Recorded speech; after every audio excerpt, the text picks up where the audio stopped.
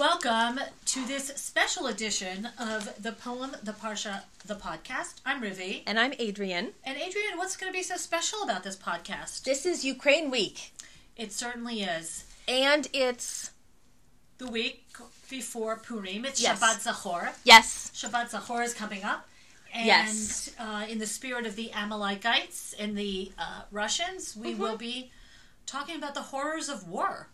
Yes. By a Ukrainian poet. Yes, this is Ilya Kaminsky is a Ukrainian-American poet. He was born in Soviet Odessa and emigrated to the U.S. in the early 90s and settled in Rochester. And I don't know about you, but being from Pittsburgh, I always feel a connection with other people who spend their formative years in Rust Belt cities. Oh, absolutely. And those nondescript kind of places that are never going to be where everyone wants to move to. Yes, the shades of brown are comforting. Amber brown, rust brown, oak brown. We've got it all. All the browns are in the Rust Belt. We have curated this poem because I think it's important that we acknowledge what is going on in the world and also acknowledge that we have this upcoming, this beautiful and yet still complicated upcoming Megillah coming at us. I think we can acknowledge both and we can hold space for both. And I think what's really interesting is it is ParSHAt Zachor, which means that we take another Torah out of the Ark. We do. And we read the section from Devarim about the commandment to remember Amalek and what they did to us. Zachor et asher asa lecha Amalek baderech b'seitchem miMitzrayim. Remember what Amalek did to you. Yikes. And to me, Amalek is the quintessential bully. Of course. And right now, the world is suffering from another quintessential bully. Also, yes. And the Megillah is also a story of Haman. Yes. And another quintessential bully. Yes, there is definitely a sort of imperialist flavor, I think, that we're tracing both in all the worlds that we inhabit right now.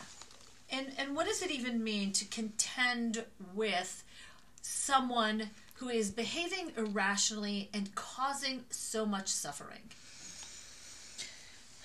There is no concise answer to that, I don't think. No, it's really fascinating. We had an expert this morning talking to our students, and one of the students said, but why is Putin doing this? And it's really hard to get inside of the mind of a Putin, a Haman, Amalek. It's as if they are attacking for the sake of attacking. They are demanding everyone must bow. I can only feel good and big if you feel small. If I make you feel small. Yes. All right, let's hear the poem. This is We Lived Happily During the War by Ilya Kaminsky. And when they bombed other people's houses, we protested, but not enough. We opposed them, but not enough. I was in my bed, around my bed, America was falling. Invisible house by invisible house by invisible house. I took a chair outside and watched the sun. In the 6th month of a disastrous reign, in the house of money, in the street of money, in the city of money, in the country of money, our great country of money, we, forgive us, lived happily during the war. Oh, it is painful to hear this. And this idea that we are living happily during a war.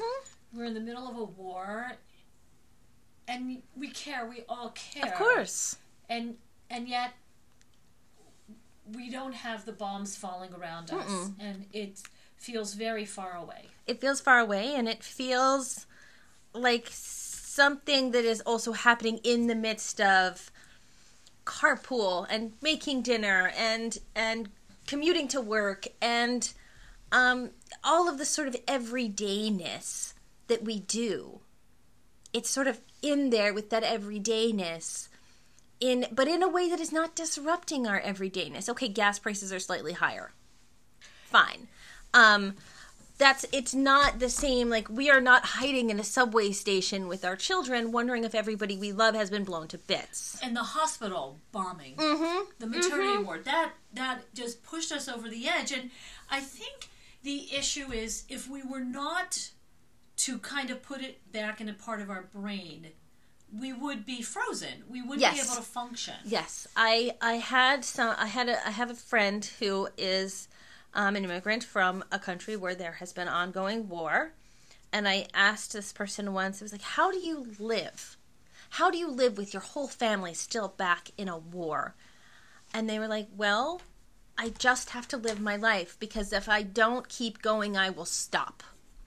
And I thought that was a very pointed and rich comment on this experience. You have to keep going. You cannot freeze and stop participating in the world. And I think one of the things that's a challenge is, how do we talk to children about this? Mm-hmm. Not make them scared, mm-hmm. not make them panic, but still raise citizens of the world who must care about other people. Yes. We had a rabbi speak this morning who has just returned from the border of Polish and Ukraine, and yes, it could be my twin brother. And he was so inspiring. And one of the things he said to the children was, to be a Jew is to care. To care about all people. It's true. To care about all the refugees, whether they're Jewish or not, and whether or not their great-grandparents did not wonderful things to our great-grandparents. It's true. That is an ongoing conversation in my house, both about the Ukraine-Russia conflict and about the other things. I mean, there are lots and lots of other conflicts happening in our world. And so this has been sort of an ongoing conversation in my household, is that, like, we can hold space for both oppressors oppressing people and acknowledging that, and also acknowledging the fact that, like, there is no perfect victim. Oh, that's interesting, because I want to go back to ParSHat Amalek. Yes, thank you. I mean, Zachor et asher asa lecha Amalek. We have to be remembering. I mean, this was about 3,000 years ago. I know. And we are holding this hatred. Mm-hmm. And I think the only way that I'm able to navigate it is that Rabbi Soloveitchik talks about what we're hating here is the idea of Amalek, mm-hmm. that personified perhaps also Nazis. Mm-hmm. And we need to ask right now, yes, what the Russians are doing to the Ukrainians. Yes. You know, what does it mean, you know, when it says that they were the Ata, you know, Asher kolcha b'derech v'yizanev b'cha kol ha'nechashalim acharecha v'ata ayev v'yageya v'lo yarei Elokim. You were at your most vulnerable moment. Mm-hmm. And what does it mean to bomb vulnerable people? What does it mean to attack vulnerable people? So we are asked every year, Shabbat before Purim, to remember what do we do? How do we handle the bullies of the world? Mm-hmm. And again, bullies feeling like they're on the playground. But this is the playground of the world. This is the global playground. This is the global playground. That's the word I was looking for. And what is... So we must hate and despise the idea of hatred. Yes. Of baseless hatred. Yes, yes. That has been an ongoing conversation. Sort of my own internal conversation of how do I navigate this moment as a person of the world? How do I navigate this moment as an educator, as a parent, as a spouse of a grandchild of survivors? This is a complicated place to sort of be. And I say that acknowledging the extra complication of the person who is, you know, the grandchild of the survivors, who is now being asked to be open-hearted about people who are the descendants of people who perpetuated baseless hatred. And it's not an easy place to be. And yet, I'm going to bring us back to this poem. Yes. The line that is grabbing me, that I want to think about is, mm-hmm. I took a chair outside and watched the sun. Mm-hmm. What's that? What's going on there? As somebody who does this. Okay. It's a meditative moment, I think. It's a meditative moment. It is a way of being in the world in a sort of spectator position, right? Like, I used to, back in my pre-current life days, would go and buy a cup of coffee and sit outside a coffee shop with my big black sunglasses on and just watch people walk by. Oh, well, people watching is great. People watching is a thing, but people watching is a meditative experience. It's less about commentary and more about being in the world with people in an observational way. Which I find actually is the best place to do that is an airport. Yes. I think airport has the best people watching. My friend calls airports purgatory. It may be purgatory, but people are carrying... I think you see people from all over the world. Yes. Which is very convenient. Yes. Okay, one location, but the world is walking past you. Yes. And the things they're carrying, and the way they're talking to their children and their friends, and the way they're dressed. Yes. Yes. Yes. It's big people watching, but I took is a chair. Also... But it's also, it's participatory. You are there in the airport also. Well, this is true. It's an observant participant. Yes. Kind of like an ethnological experiment. It is. It very much is. But I took a chair outside and watched the sun. I see something a little different here. What? There's also maybe this is where you're going, the fact that you can safely take your chair outside. I think and watch the sun. Like, I think there is a comment on that also. Right, I don't think anyone in Kyiv is taking their chair outside to watch the sun. No, I don't think so. I think unfortunately. I took a chair outside and watched the sun. I think one of the things, and you can tell me I'm insane. No, never. One of the things that I think about often is when I look at the sun or the moon, that's the same sun that everyone is looking at. We have one sun. Mm-hmm. We have, please don't get into astronomical things with me. No, absolutely there's one not. sun and one moon for us. Yes. And when I look at that moon, and maybe I'm thinking of that song from Les Mis. Oh, gosh. What was the sun? Oh, my mind just went blank. I think that brought me there. That yes. We're looking at the same sun that people all over the world are looking at. It's a unifier. We are all people looking at the same sun, but why the heck can't we all get along? Because we are deeply tribal. We are deeply invested in our belonging. We are deeply invested in being part of a thing, whether or not that thing is a thing that brings good into the world. Belonging is powerful, and not just belonging, but belonging and sort of holding the fort line, right? Of like, you are outside, you do not belong, you go over there, you have your own tribe, air quotes. Those are powerful, powerful things. They are so deeply inscribed in our being. They are. It's evolutionary. Yes, I would argue that it is biological. We are wired to belong. We are hardwired to belong. Hence, we love our football team. We love our neighborhood. We love our street. We love our city. And those battles are played out on the football field in America. Yes. And unfortunately, we're watching them play out internationally. Yes. I remember during the Second Intifada, we were living in Israel, and someone presented us with an article to read, and I definitely read the article.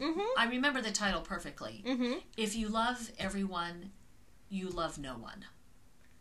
What thinks ye of that? Yes. I think it is true. I think it is. We are hardwired to close ranks. Yeah, and this idea, and this is a great way of putting it. We're deeply tribal. Yes. So on one hand, we are the brotherhood of mankind. And Absolutely. I'm sorry I put that so male-ly, but it's it's fine. Okay. I knew you meant it.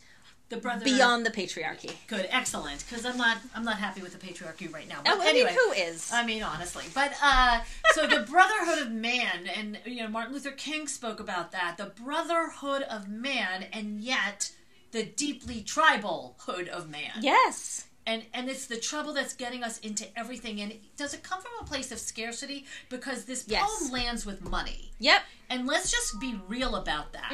Because Ukraine has the resources that Russia wants. Yes. Russia and Ukraine and oil and our stuff and your stuff. And everybody knows that the big money people are running this world. Yes, absolutely. In the street of money, in the city of money, in the country of money, our great country of money. Okay, tell us about it. So, forgive us. If you look this poem up, We Lived Happily During the War by Ilya Kaminsky, there's one phrase that is in brackets or parentheses. And it's almost the way we talk. We Jewish talk. We Yes. Jewish talk, B'li neder. Yes. Or we say, Kanai Nahara. Or we say, God forgive us. So he says, in the street of money, in the street of money, in the country of money, our great country of money, we, forgive us, lived happily during the war. Yes. Yes. This is a painful poem to read. This is a... Because I'm feeling guilty. I think, as I would say to anyone, you have to sit with the both and. You have to sit with the pain of knowing that people are suffering. You have to sit with the guilt of the fact that we have, thank God, full refrigerators and children happily in school. And even if our internet's a little sketchy. And even if our internet is a little sketchy, we have access to, literally the world is at our fingertips still. I think it's okay to just sit with that feeling of guilt or sadness or fear or whatever that might be. You have to be comfortable with the both and. We lived happily during the war. Mm-hmm. And, we can't get away from it. We're sitting in our comfortable living room dens, whatever rooms. No, we're very comfortable. And we're watching the news. Yes. And maybe we could say, which I think Brené Brown would not like, if I would use an at least expression, which she says is not empathetic. Yes. At least we're watching the news. There is that. At least we are tuning in. At least we are bearing witness. And I think bearing witness is important on so many levels. And I think you and I have talked about this. The importance of bearing witness. And one day we will talk about the project that you have tucked away in your vest about bearing witness. Right. We want to bear witness. We want to bear witness. We want to acknowledge. We want to feel heard, and therefore we want to make others feel heard. One of the things that have popped up, because, in the horror, there are also these moments that are simply so inspiring. Yes. And people post them on Facebook and Instagram. And I saw the video of a group of Jewish kids, Israeli kids, at the Ben Gurion airport. Yes. Greeting the rabbi from Kiev. Yes. And singing Achenu, Kol Beit Yisrael. I mean, I was sobbing. Yes. Just sobbing. Yes. Because that's what we have to do is, in these moments, see the light. There was a lot of talk about the Shoah, finding the light in the darkness. And I remember a long time ago, I was listening to NPR, and they were doing a whole story of the fish that are in the deepest parts of the ocean that are luminous. Yes. And that the darker you go, the more luminous the fish.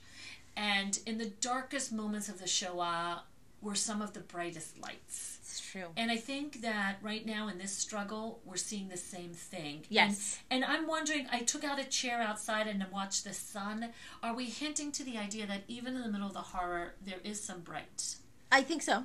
I think in the middle, and that I also want to feel like I'm being told it's okay to acknowledge the brightness.